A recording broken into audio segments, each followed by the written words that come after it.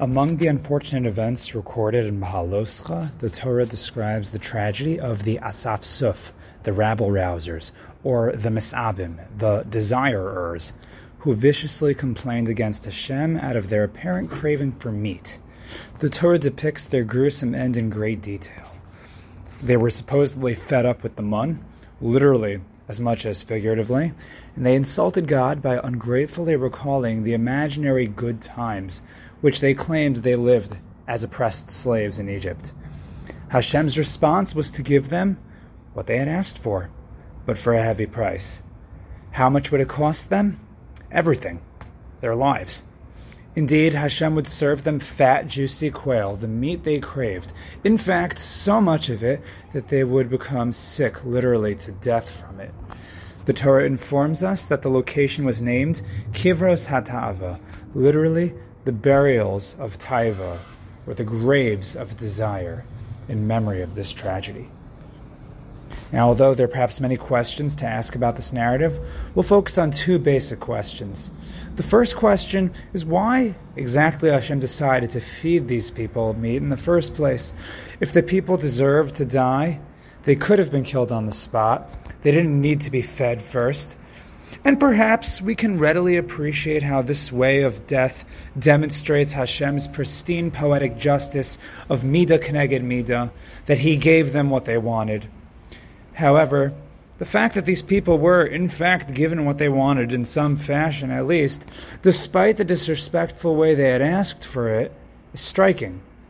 Arguably, perhaps it would have been poetically just for Hashem to have rightfully allowed the people to starve to death for being so despicably brazen.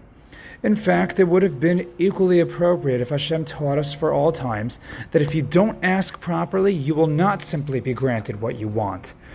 Apparently, though, Hashem sought to teach a slightly different lesson. Now, what exactly was that lesson? The second question regards the name of the final resting place for these rabble-rousers, Kivros HaTaiva, the graves of desire. This name is somewhat strange. Shouldn't it have been called Kivros HaMisavim, the graves of those who desired? After all, it was they, the people, who were the ones who were buried there. Desires are intangible. They're concepts. They can't be buried. Why then was the place referred to as the graves of desire? The answer to both questions in a line is as follows. Satisfaction is the death of desire. I heard this quote a number of years ago and found out recently that it actually came from an album title of a heavy metal punk band. But what does this line mean? Satisfaction is the death of desire. It appears to be a most profound double entendre. But it is not just a double entendre. It is a depiction of two diametrically opposed worldviews. One is the eternally true Torah view, while the other is the misguided view of hedonism. Satisfaction is the death of desire. What does that mean? What is true satisfaction? And what marks the death of desire? If you ask a hedonist, he might tell you that satisfaction is the sensation you feel when you fulfill your desires, when you experience immediate gratification and pleasure. And to that same individual, the death of desire is marked by the quenching of one's fiery passions, which supposedly takes place when one pursues and fulfills his desires. But this is nothing short of perhaps one of the greatest misnomers of life.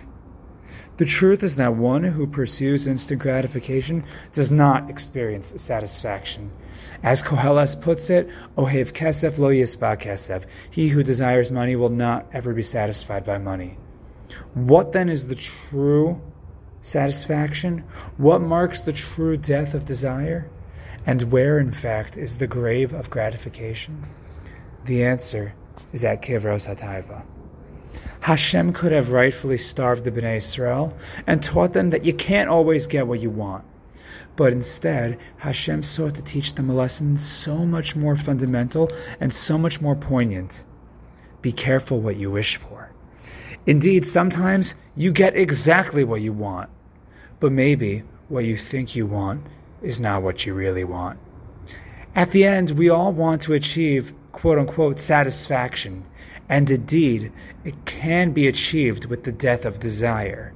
But if we think that that means living life in pursuit of our innate desires, we will never achieve satisfaction. That is because the death of desire is met only when we overcome it, and not when we succumb to it.